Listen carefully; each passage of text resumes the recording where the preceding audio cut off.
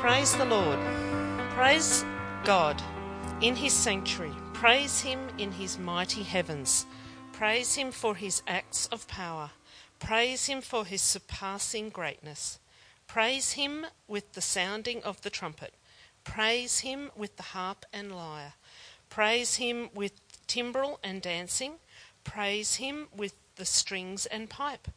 Praise him with the clash of cymbals. Praise him with resounding cymbals.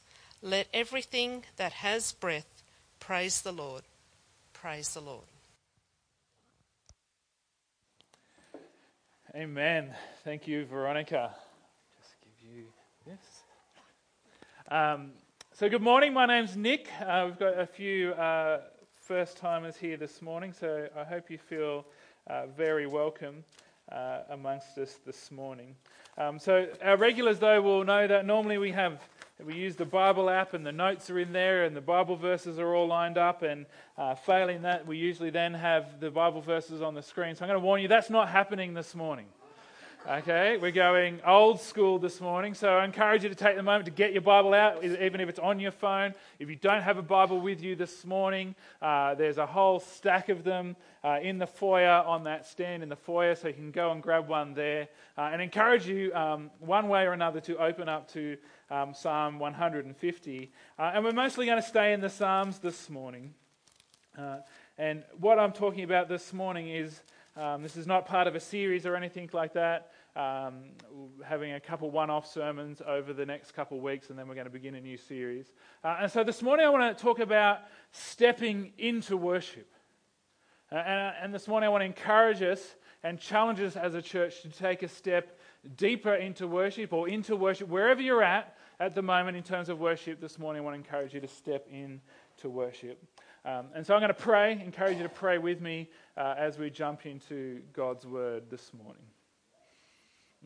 And so, Father, we thank you for your Son, Jesus Christ, who bore our guilt and shame and condemnation on the cross. And so, Father, we know that now no longer, because of that sacrifice, does guilt, does shame, does condemnation come from you. You are not the condemner.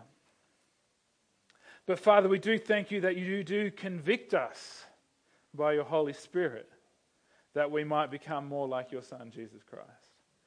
And so, Father, we this morning, any guilt or shame or condemnation that we may feel, or anything, we just reject it in the name of Jesus, because we know it doesn't come from you.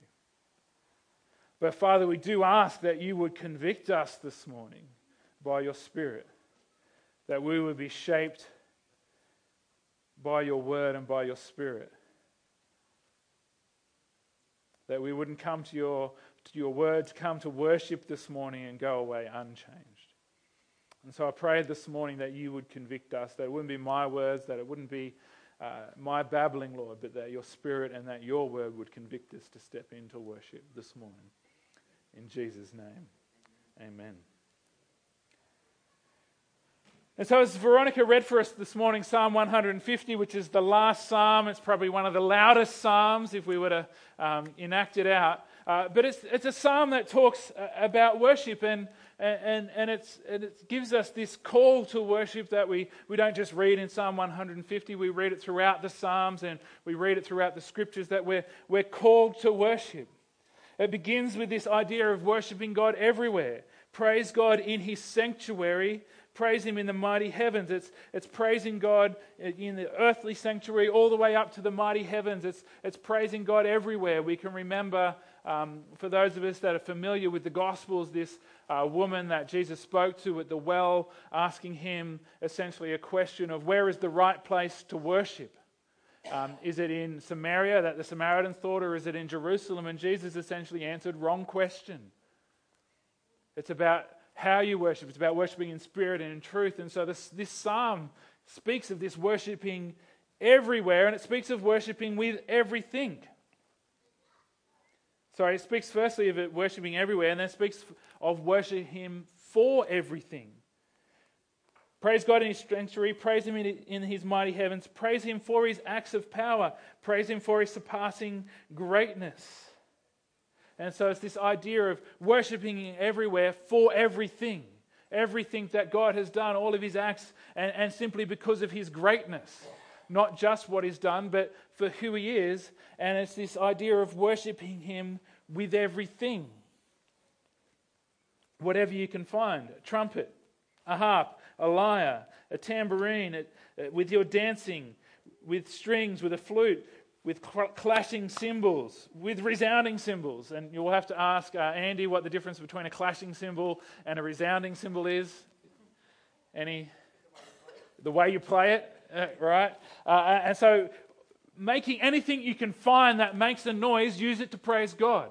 And then this final thing, that everything that has breath, praise the Lord. And so this psalm kind of speaks of everywhere, for everything you can find, and everyone is called to praise God. A few Sundays ago, the Sunday before Easter, we had Palm Sunday, which is the day that we remember Jesus entering triumphantly into Jerusalem. And in Luke's telling of that, Jesus is walking in and his disciples and the crowds are worshipping him and praising God and worshipping Jesus. And the Pharisees are upset by this and they say, tell your disciples to stop worshipping you. And Jesus says something remarkable. He says, if they were to stop, the rocks would cry out. If Jesus' followers stop worshipping him, then inanimate objects will start crying out in worship. And if I was there, I'd kind of probably want to go, let's all stop and see what happens, because I want to see this. But the scripture gives us this idea that everybody, everything, everywhere, for every reason is called to worship God. But I want to suggest this morning that it's more than a calling. It's actually our identity. Your identity and my identity is to be a worshipper. It's an identity and it's a destiny to be a worshipper. And so if you've been a part of this church for a while, you would have heard me in the past say that our number one primary job description, no matter who we are on earth, is to be a maker of disciples. That Jesus gave us this great commission, we call it, and he says, go into the world, into every nation, and make disciples of every nation. And so our number one job description in this life is to be a maker of disciples. But that's not our eternal identity. Because how many of us know that in eternity we won't be making disciples? That time of making disciples, either when we pass away or when the Lord returns, that time of being disciple makers will come to an end. It's a job description, but it's not our identity. It's not who we are. And we can think of King David, and we can't find anyone else in the scriptures who is more of a worshipper than King David, and he wrote many of the Psalms. And if you've kind of avoid the Psalms in your Bible, I encourage you just to spend some time in there, because it's a rich language of worship. It's part of what it looks like to step into worship. But King David had a job description: being king. Be the king of Israel. That was his job description. But it wasn't his identity. It wasn't his destiny. His identity, who he was before he was the king, in seasons where he was outcast from being the king, his identity, his destiny was to be a worshipper. And in fact, it's in seasons where he lost sight of who he was as a worshipper of God and focused more on who he was as the king that he stumbled. And so I want to encourage you to grab this idea this morning that yes, we are all called to make disciples of all nations. And I'm not trying to dilute that calling. That's our number one job description, but it's not our identity and it's not our destiny, because in eternity, we will spend eternity joining in the chorus of the angels singing, "Holy, holy, holy is the Lord God Almighty." So I'd encourage you to get some practice now. And so it's our calling, it's our identity, it's our destiny to be worshippers of God. If we fail that calling, if we fall from that calling, then God will be worshipped, the rocks will cry out. But as cool as that may sound to see, I encourage you to step into your identity as a worshipper of God. Whether you're gathered here this morning or whether you're at a cafe this morning, whether those who aren't here, their true identity, their true destiny is to be a worshiper of God. It's everybody. It's everyone that has breath. Our purpose, our identity, our calling is to be a worshiper of God. And sometimes that worship just comes from the overflow of who we are and where we're at with God. And so if we read a psalm like Psalm 147, I'm just going to read the first 9 verses of it. So if you've got your Bibles, flip. If you've got your phones, scroll or swipe. But Psalm 147 is the kind of worship that comes out of overflow. You're just in a really good place with God and it just bubbles over. It says, "Praise the Lord. How good it is to sing praises to our God. How pleasant and fitting it is to praise Him. The Lord builds up Jerusalem. He gathers the exiles of Israel. He heals the brokenhearted and binds up their wounds. He determines the number of stars and calls them each by name. Great is our Lord and mighty in power. His understanding has no limit. The Lord sustains the humble but casts the wicked to the ground. Sing to the Lord with thanksgiving. Make music to God on the harp. He covers the sky with clouds. He supplies the earth with rain and makes grass grow on the hills. He provides food for the cattle and for the young ravens when they call." And so this is kind of an overflow. You can read that psalm and think, whoever wrote it, doesn't tell us this one in my Bible, whoever wrote it is having a good day. They maybe not, but that's the sense I get. They're like, God is so good and life is so good. It's so good to praise God, and they're overflowing with worship. And like, everybody get a harp. We just need to praise God. It's an overflowing worship. And I hope you've had times, I know I've had times in my life and where I'm just like, it's just so good and pleasing to sing praises to God. There's nothing else I would rather do. I can't wait, where it's Monday and I'm like, I'm so sad. Not that I have to wait till church next Sunday to praise God, of course. Worship is more than what we do on a Sunday morning together. But it's just like, next Sunday seems too far away. I want to get together with my church and I want to praise God. I've had seasons like that and I hope you have too. Seasons where we're filled with joy in the Lord, seasons where we come to church and it doesn't matter what songs the worship team are playing, we just think they're the best songs ever. We're just like, there's something about the songs this morning. There's something that just is, I'm bursting forth with worship. Sometimes worship just comes from an overflow. It's like David, the worshiper who was identified as a worshiper, a person after the Lord's heart. And it's like when he's bringing the Ark of the Covenant into Jerusalem, if you know the story, and he was dancing with all his might before the Lord, it said, and he got so excited he stripped off some of his clothes and stripped off his royal robes, put aside the signs of royalty, and he wasn't completely naked, but basically was just himself as a worshipper before the Lord. And some, particularly one of his wives, was offended by that, but he says, I'll become even more undignified than this. I will worship the Lord. He's saying, you cannot stop me. It just is flowing out of me. And so we should hopefully cultivate this idea of overflow. This is a place where we want to be. In Psalm 119, which is like the longest psalm, Veronica's happy I didn't ask her to read that this morning. A bit of an inside Bible joke, but Psalm 119, verse 171, which is a hint of why that's a joke. 171 and 172 says, "May my tongue sing of your word." Sorry, I started reading from the wrong verse. 171. "May my lips overflow with praise, for you teach me your decrees. May my tongue sing of your word, for all your commandments are righteous." And so this psalm touches in that place of that heart where we should desire to be people that overflow with worship. This should be something that we cultivate our lives and our faith and our experience of worship to be something like this, that we desire this overflow. This year, our vision picture statement is about being all in, and for those that were here last year, you remember that it was overflow, and there's so much in the scriptures about living a life that comes from a place of overflow, that we're filling our life up with good things, with God's word and dwelling in his presence and spending time in prayer and gathering with the church, so that we have more and more seasons where there's just this overflow of worship, where it just spills out, where we're so full that it spills out.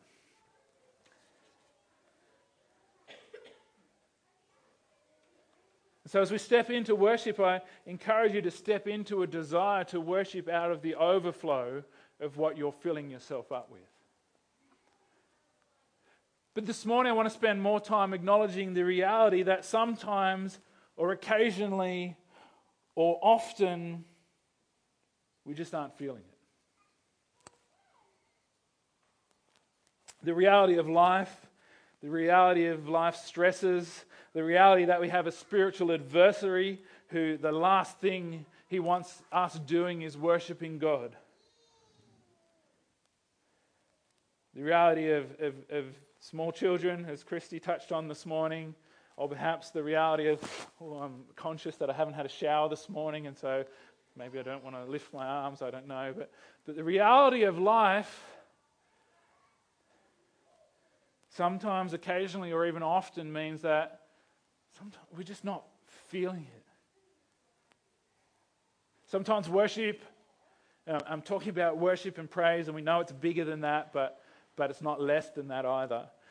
The reality of life is that sometimes worship music becomes irritating.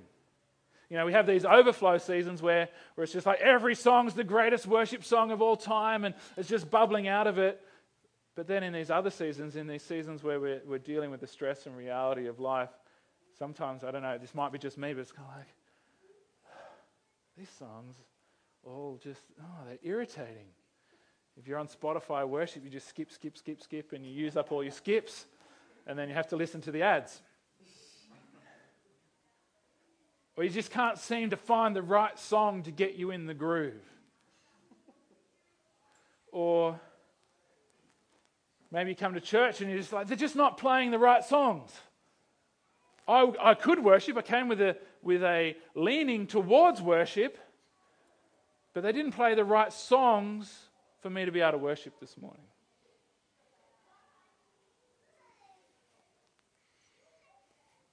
That's the reality of life, that we sometimes are in that place, and it's my reality too. The truth is that there's some times where it is Monday and I feel like the next Sunday is too far away, but there's also times where I would rather stay under my blanket at home on a Sunday morning.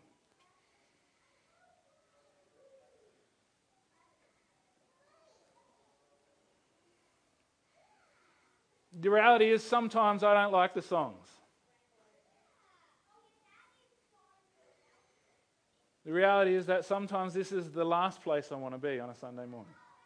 Not because of God, because of me. Not because of you. Maybe sometimes a little bit. Not because of you. But because of me. And that's just the reality. We had a great time away. We had a great time of connecting with our young boys, and I feel more connected with them away. But I've come back feeling quite anxious. Part of that's just and thank you, Kate, for the phrase, holiday hangover. Part of that is I've come back and some of the issues facing me as a pastor, in leading the church and helping people through some stuff in their life, they haven't spontaneously resolved over the last 2 weeks while I've been on holidays.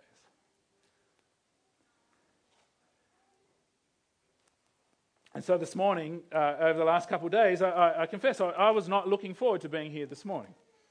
I just felt like I just need another 6 months holiday.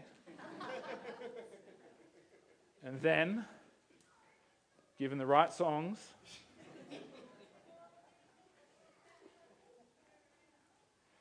and a good sleep, and perfect children,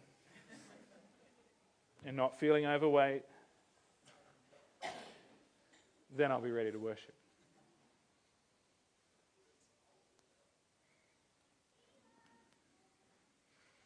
So I want to encourage you this morning when there are those seasons where worship comes from an overflow, where it just bubbles out of you. But the reality of life is, and I pray that happens more and more for us, and I encourage you to cultivate your lives of faith your relationship with the Father, so that that's more and more your experience. But the reality of life is it's probably not going to be that way all the time. And if it is for you, come and teach me. That's not a joke. It's a little bit funny. I'm not criticizing you for laughing, but seriously, if it is you, come and teach me. But when we're not feeling it, it's no less our identity or calling to worship. It's still who we are and what we're called to do. And so it's when worship isn't overflowing out of us, we need to make that choice to step into worship. It's like this image of, sometimes there's streams, it's biblical imagery, streams of living water, but let's talk about it as worship this morning, just streams of worship flowing out of us. But there are also times where the river isn't flowing out from us and we need to step into the river. And so the Psalms, and this is why I encourage you to read the Psalms are not this everything's always awesome kind of worship book. In Psalm 42,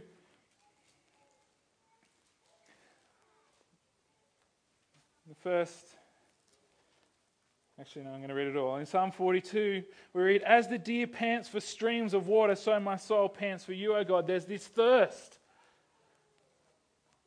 I'm not overflowing, I'm actually thirsty. "My tears have been my food day and night, while men say to me all day long, 'Where is your God?'" There's this sense of, I'm absent from God.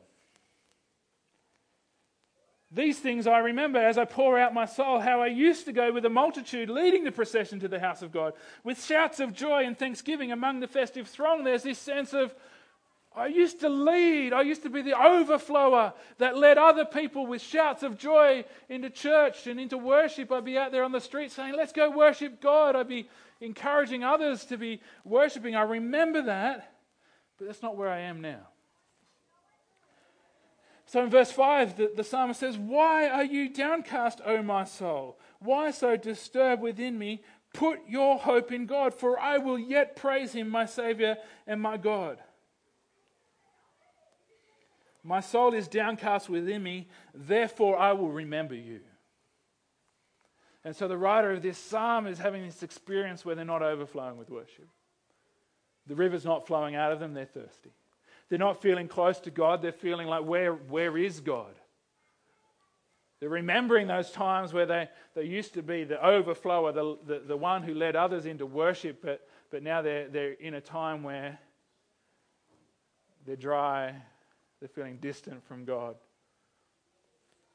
But their response is to take authority over themselves, to speak to their soul and say, "Why are you downcast, my soul? Why are you disturbed within me? Put your hope in God, for I will yet praise him, my Saviour and my God. My soul is downcast within me, therefore I will remember you from the land of the Jordan, the heights of Hermon, from Mount Mizar. Deep calls to deep in the roar of your waterfalls, and your waves and breakers have swept over me. By day the Lord directs his love, at night his song is with me, a prayer to the God of my life. I say to God, my rock, why have you forgotten me? Why must I go about mourning, oppressed by the enemy? My bones suffer mortal agony as my foes taunt me, saying to me all day long, where is your God? And then again, why are you so downcast, O my soul? Why so disturbed within me? Put your hope in God, for I will yet praise him, my Saviour and my God. And so the psalmist models this idea of not feeling it, of feeling the thirst and the disconnection, but responding in remembering who God is and what he's done. Responding in making a decision to say, soul, you will praise God. Rather than letting the feelings, the thirst, the distance from God dictate to them. Oh, I'm just feeling distant from God. I'm feeling a bit dry. I think I'll have a break. I think I will step back. The psalmist's response is to step in, to remember. We see this even more clearly in Psalm 103, and I'm just going to read the first 6 verses there, but just want to read from the Psalms this morning just to give this sense of the breadth of worship. And so here the psalmist is again, we don't get this list of what's going wrong for them at the start, but we get the psalmist taking authority over themselves and telling themselves to worship. It says, "Praise the Lord, O my soul." Psalmist is saying, soul, praise the Lord. And all my innermost being, praise his holy name. Praise the Lord, O my soul. And here's where we get to this practice of remembering. And forget not all his benefits, who forgives all your sins and heals all your diseases, who redeems your life from the pit and crowns you with love and compassion, who satisfies your desires with good things so that your youth is renewed like the eagles. The Lord works righteousness and justice for all the oppressed. And so important for us to choose to step in and choose to remember who God is and what he has done, because we are typically pretty myopic as a species. We're typically focused on our present experience. How am I feeling today? What's happened for me in the past week? Were my children nice to me this morning, or did they scream? Did I get a good night's sleep? We're typically so focused on our present feelings and circumstances. If we're going to step into worship, if we're going to choose to worship, we need to do this practice of remembering who God is and the benefits, the things that he's done for us. This isn't a passive thing. This isn't a lightning bolt from the Lord, a word from God for the psalmist. This is not a prophet showing up on his doorstep, reminding him or her of all the things God has done for them. This is not a letter or a testimony from someone else. This is the psalmist saying, I'm going to step into worship. I'm going to take authority and responsibility for myself. I'm going to praise God. I'm going to remember who he is. I'm going to remember what he's done for me. As I said, we've come back from our holiday and I've been feeling a bit anxious, partly just holiday hangover. And so we got back Thursday evening, and on Friday my wife Christy had to go to work, and because we only got back Thursday evening, we let our boys have another day off school, and so I was at home with the boys, and they had a pretty good day. They were good. But I just had this real feeling of anxiety. There was a couple of things I had to do that day, a couple of phone calls to make, and and mostly just the sense of like, okay, back to it. I coach my eldest soccer team, though he's older than the last time I played soccer. But just the organisation around that, and the next game was the next day, and we didn't have their uniform yet, and so we're going to have to sort out those logistics, and so I was just feeling anxious. And so what I spent most of the day doing is just digging into some good quality distraction, and I justified it because I'd hardly looked at my phone the entire holiday. I'd made that decision, and so I just thought, well, I've got some hours to catch up, and I'm still a good person for not looking at social media too much because I haven't looked at it for 2 weeks. And so I spent quite a bit of time just distracting myself during the day, and any guesses how much that helped to reduce my level of anxiety? Probably, if anything, a bit of an increase, or at least a plateau. And then, and my wife Christy had a birthday party to head to on Friday night, and so I kind of had the mud map in my mind of what I wanted to talk about this morning, but hadn't really put it together. And but I already knew I was going to be talking about stepping into worship, and I'm like, I guess I should probably practice a little bit of what I'm going to preach. Can I tell you, I was not feeling it at all. It wasn't my wife was out, I'd gotten the kids in bed, or was in process of getting to the bed. I was not feeling, I cannot wait to hit the worship playlist on Spotify and spend some hours in worship. But and largely do confess that probably because I was about to preach a sermon about stepping into worship, I thought I should do that. And so as our eldest children were still reading, because what I wanted to do was Netflix. And I did get there. I said, well, I'll do that later. But as the eldest kids are in bed, but they're having their reading time in bed, I'll put on some worship music on Spotify. And I only did that for about 15 to 20 minutes. I made a decision to step away from distraction and into worship. But can I tell you that I didn't share this during testimony time because I want to save it for my sermon. But that 15 minutes of worship almost completely transformed my attitude. I say almost because I do confess, still feeling a bit of anxiety. Still, I'm not so much feeling it this morning, but just that 15 minutes of a decision to go, I'm going to put on some worship music and I'm going to step in to worship when I wasn't feeling it. The level of peace it brought me compared to what I was feeling for the rest of the day was surprising. It shouldn't be surprising, but I was surprised by it. And so the thing is, when we choose to step into worship, it transforms our attitude. So we sometimes believe this lie that that we kind of should wait till we're feeling it, wait till we're ready, wait till the Spirit's moving in us. But that decision to step in when we're not feeling it leads us to a place where we are feeling it. It's like on holidays there's a swimming pool, and sometimes I was like I couldn't wait to swim. The kids always wanted to swim, and there's other times where I didn't want to swim. But every time I got in, because kids are little, I enjoyed the swim. I like swimming. Sometimes there's this inhibition about not wanting to jump in, but once we jump in, we're going to enjoy the swimming. So I want to encourage you to choose to step in even when you're not feeling it. To take responsibility for you, for your life, for your calling to worship, and step in.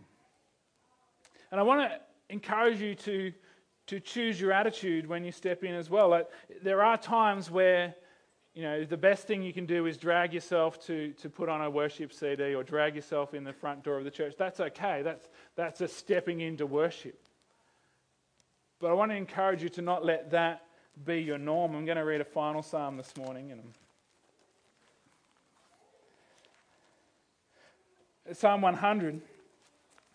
Another psalm, this is kind of an overflowing worship psalm, but I want to grab a line out of that. It says, "Shout for joy to the Lord, all the earth. Worship the Lord with gladness. Come before him with joyful songs. Know that the Lord is God. It is he who made us, and we are his people, the sheep of his pasture. Enter his gates with thanksgiving and his courts with praise. Give thanks to him and praise his name. For the Lord is God, is good, and his love endures forever. His faithfulness continues through all generations." And so I want to grab that line, enter his courts with thanksgiving.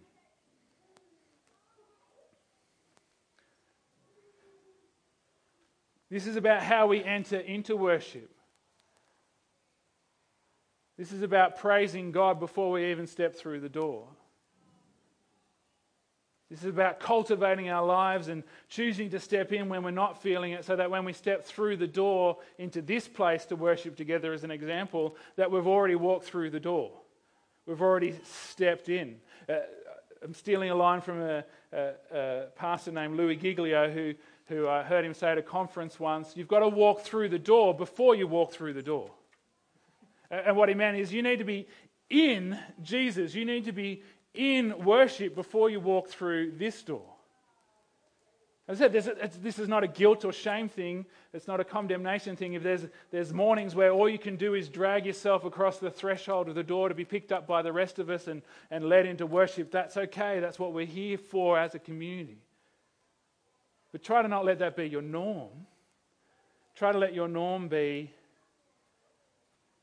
I'm entering through that door, shouting and praising and giving thanks. If you need a particular song or a particular type of song so that you can enter into worship, then don't hope that the worship team are going to play that on a Sunday morning. Spend your whole week, or at least your Sunday morning, with that on your wireless or your boombox or your Bluetooth speaker. Spend, if you need a particular song that's just buzzing for you at that moment, that's the song that gets you into worship, play it 20 times before you come on a Sunday morning so that whatever they play, you're just there. And I'm not going to look them up for the sake of time because I want to create time for something and someone else, but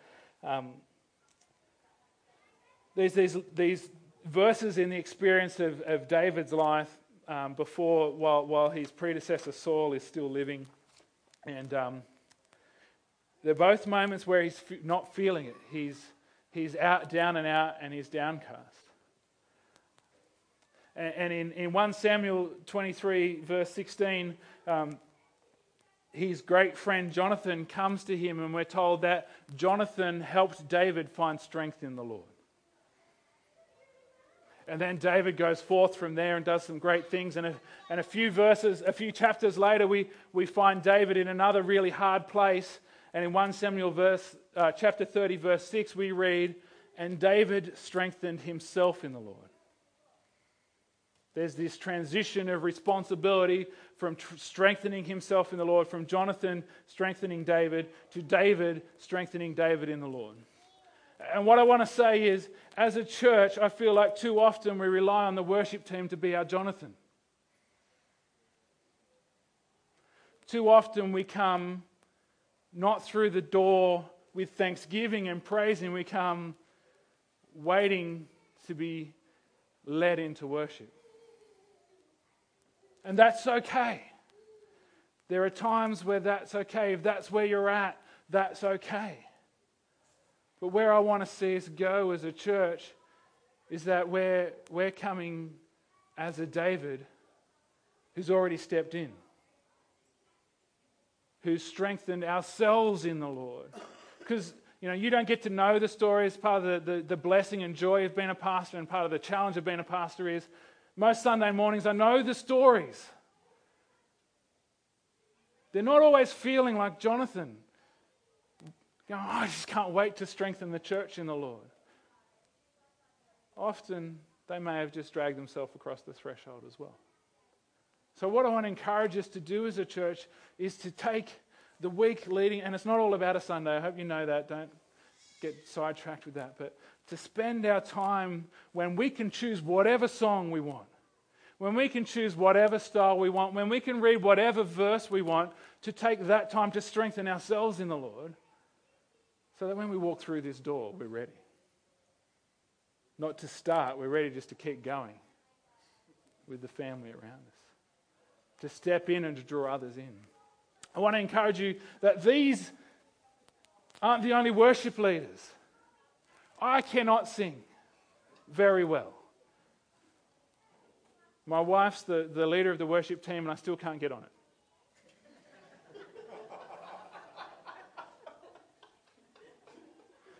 But I consider myself a worship leader. Not because I'm the pastor. I sit down the front here because I want to lead the church in worship. Not to be seen so people, oh gee, he's on fire this morning. But I want to set an example. I want to lead others in worship. So I want to encourage you to step into being a worship leader. Maybe that means stepping down the front, but Jeff sits down the front here, Abraham's usually up there, but Steve here can be a worship leader. I'm going to lead everyone around me in worship because I've already stepped in. And so if there's a David beside me that needs me to be their Jonathan, I'm going to be that this morning. I'm going to help them find strength in the Lord. So what I'm saying is, don't come to church as a default waiting to be led. Step through the door before you walk through the door. we've come so far as a church in our gathered worship together. But I just want to encourage you that there's more. There's deeper places of intimacy for us to go. And this is, again, not about condemnation or guilt, but about a desire to go deeper. And so as Christy's our leader of our worship teams, I've just asked her to share a bit of her heart for what worship means to her. Okay, I'm conscious of time, and I am a rambler, so I'm going to try and stick to my script. But I just don't think we could put it any better than what Nick's just shared. Like, I'm almost like I don't really want to add anything, because I think that just epitomizes what it is. It is something that it's a discipline that we have to be doing to step into worship, whether we feel like it or not. So my prayer is that as I share this, that nothing distracts or takes away from what Nick's already shared, because you're on fire this morning, hun. But I've been to church all my life, and I've been involved in worship teams for over 20 years. And to be honest with you, when we first came here, I didn't want to be part of the worship teams. I just wanted a break. I just was having my third baby. I was arriving in a new town. And for whatever reason, I just found myself singing, and then I found myself coordinating rosters. But for me, it's much more than that. It's not just coordinating rosters. It's coordinating a team who are learning what it looks like to come every Sunday and worship from a place of passion and not to perform. We never want to perform. We just want to share our hearts with you.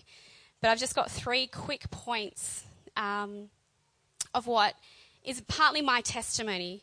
And again, I don't want to put any condemnation on anyone. That's not what I want to do. This is me sharing my journey. In worship, I'm going to steal an illustration that I heard last week in another church. Worship is like, it's like a diamond. It's got so many facets to it. And we know that worship is our life. We know that. We don't just worship with song and music. We worship with our words, our attitude, our everything. So don't hear me not include that when I speak about. This is just another little facet of that worship. But I grew up being a consumer of worship. My number one thing I want to leave you with is worship is a verb. It is a doing. It is an action. If you're like me, you've visited churches or you've, tried out new churches, one of the first things people will critique is the worship. Oh, the pastor was okay. They were a bit friendly, but, the worship was woeful. Couldn't go there. And it's true. It's our human nature. We treat church, we treat worship as a product that we consume. And partly also because of all the podcasts and churches we have access to now, we can get quite judgy on what sounds good and what doesn't sound good.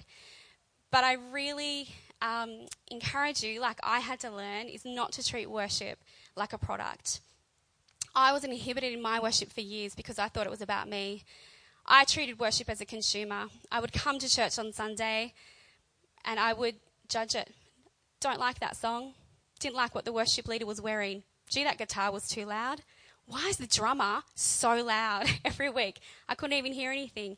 It didn't please me because I was coming in with a mentality of they are here to serve me. And I was completely at fault.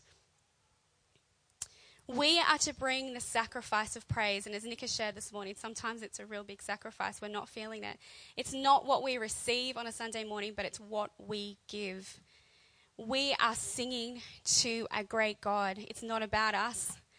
If you're not feeling it, and again, I don't want to add to anything Nick has said, start looking within. What is it? We sing a song here called 10,000 Reasons. There are 10,000 reasons to worship God, if not more. So it's not about me. So number one, don't come to consume worship, but be a part of it. Enter in. We're not just here at the front singing to you. We are singing to God, and we want to invite you into that. Second thing I want to share with you is that worship is transformational. Romans says, do not conform to the pattern of this world, but be transformed by the renewing of your mind. I cannot sing some songs without being convicted by the Holy Spirit, because I realize that what I'm singing, I'm not living, and what I'm singing, I'm not feeling, and it transforms me over there, wherever I'm sitting, because I can't sing that proclamation of his truth without me and the Holy Spirit having a little bit of a war in the row here where I'm going, whoa, I can't sing that this morning because I have not lived that this morning. But then I have a moment where the Holy Spirit transforms me through songs. And so, we are careful with what songs we choose to sing. We always, as a team, meet together. We show them to Nick to make sure they're theologically correct. But a lot of these songs we sing are scripture, and there is so much power in the Word of God. So worship is transformational. And finally, worship is an encounter. There's this worship leader called Kim Walker-Smith, and she was with Jesus Culture for many, many years, and she says, you cannot encounter Jesus and not be changed. And so we often pray in the mornings that we would be changed as we sing these songs, because we're not singing to God like he's in another room or he's on another planet. Like, we are singing to God who is standing with us. So, and like Nick said, I really encourage the teams that we're not worshipping on Sunday. We're worshipping Monday, Tuesday, Wednesday, Thursday, Friday, Saturday, and Sunday is just an overflow. And there are many, many mornings that I want to hide under the blanket too, but I always feel encouraged and blessed and transformed with every encounter I have with Jesus. And I can tell you, I have worshipped in places in Africa, in mud huts. I've been to rural country towns on mission where all they've had is a very dodgy keyboard player. That it doesn't matter how woeful the music is, or it doesn't matter, it doesn't sound great the morning, who we're singing about never changes. He never changes. He's never dodgy. He's never woeful. So don't let your experience of different styles of music stop your praising him. So they're just some of my things, and I hope I haven't detracted from what Nick said, because it was really good. Amen. That's good. So we don't have a dodgy keyboard player. We've got an excellent keyboard player. I'm going to ask her and Abro and our not too loud drummer to come. When we step into worship, it's this encounter with Jesus. Scripture says the Lord inhabits our praises. When we step in, it transforms our attitude, it transforms our heart. When we as a church step in together, it transforms the atmosphere. It transforms societies, it transforms the culture around us, it transforms the town. And so maybe this morning you're like David in the first verse I referenced, you're like, I'm not feeling it.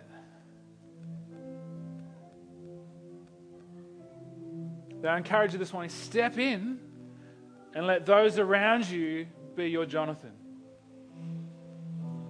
Sometimes we kind of, we have this idea where the best worship is with your eyes closed, and that helps us to connect with God. But if that's you this morning, I want to encourage you to open your eyes and look around at your brothers and sisters.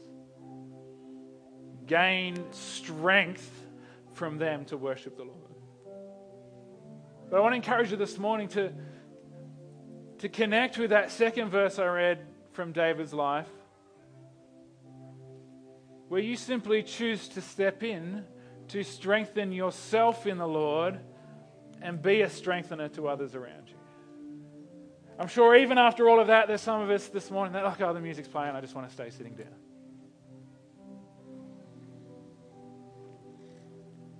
What I want to encourage us to do this morning, and I was going to ask Eliza what song we were finishing with this morning. I thought, actually, it does not matter. What matters is that we step in. So if you're here this morning and for whatever reason you've stepped back, I encourage you to take authority over your soul. Say to your soul, I will praise God.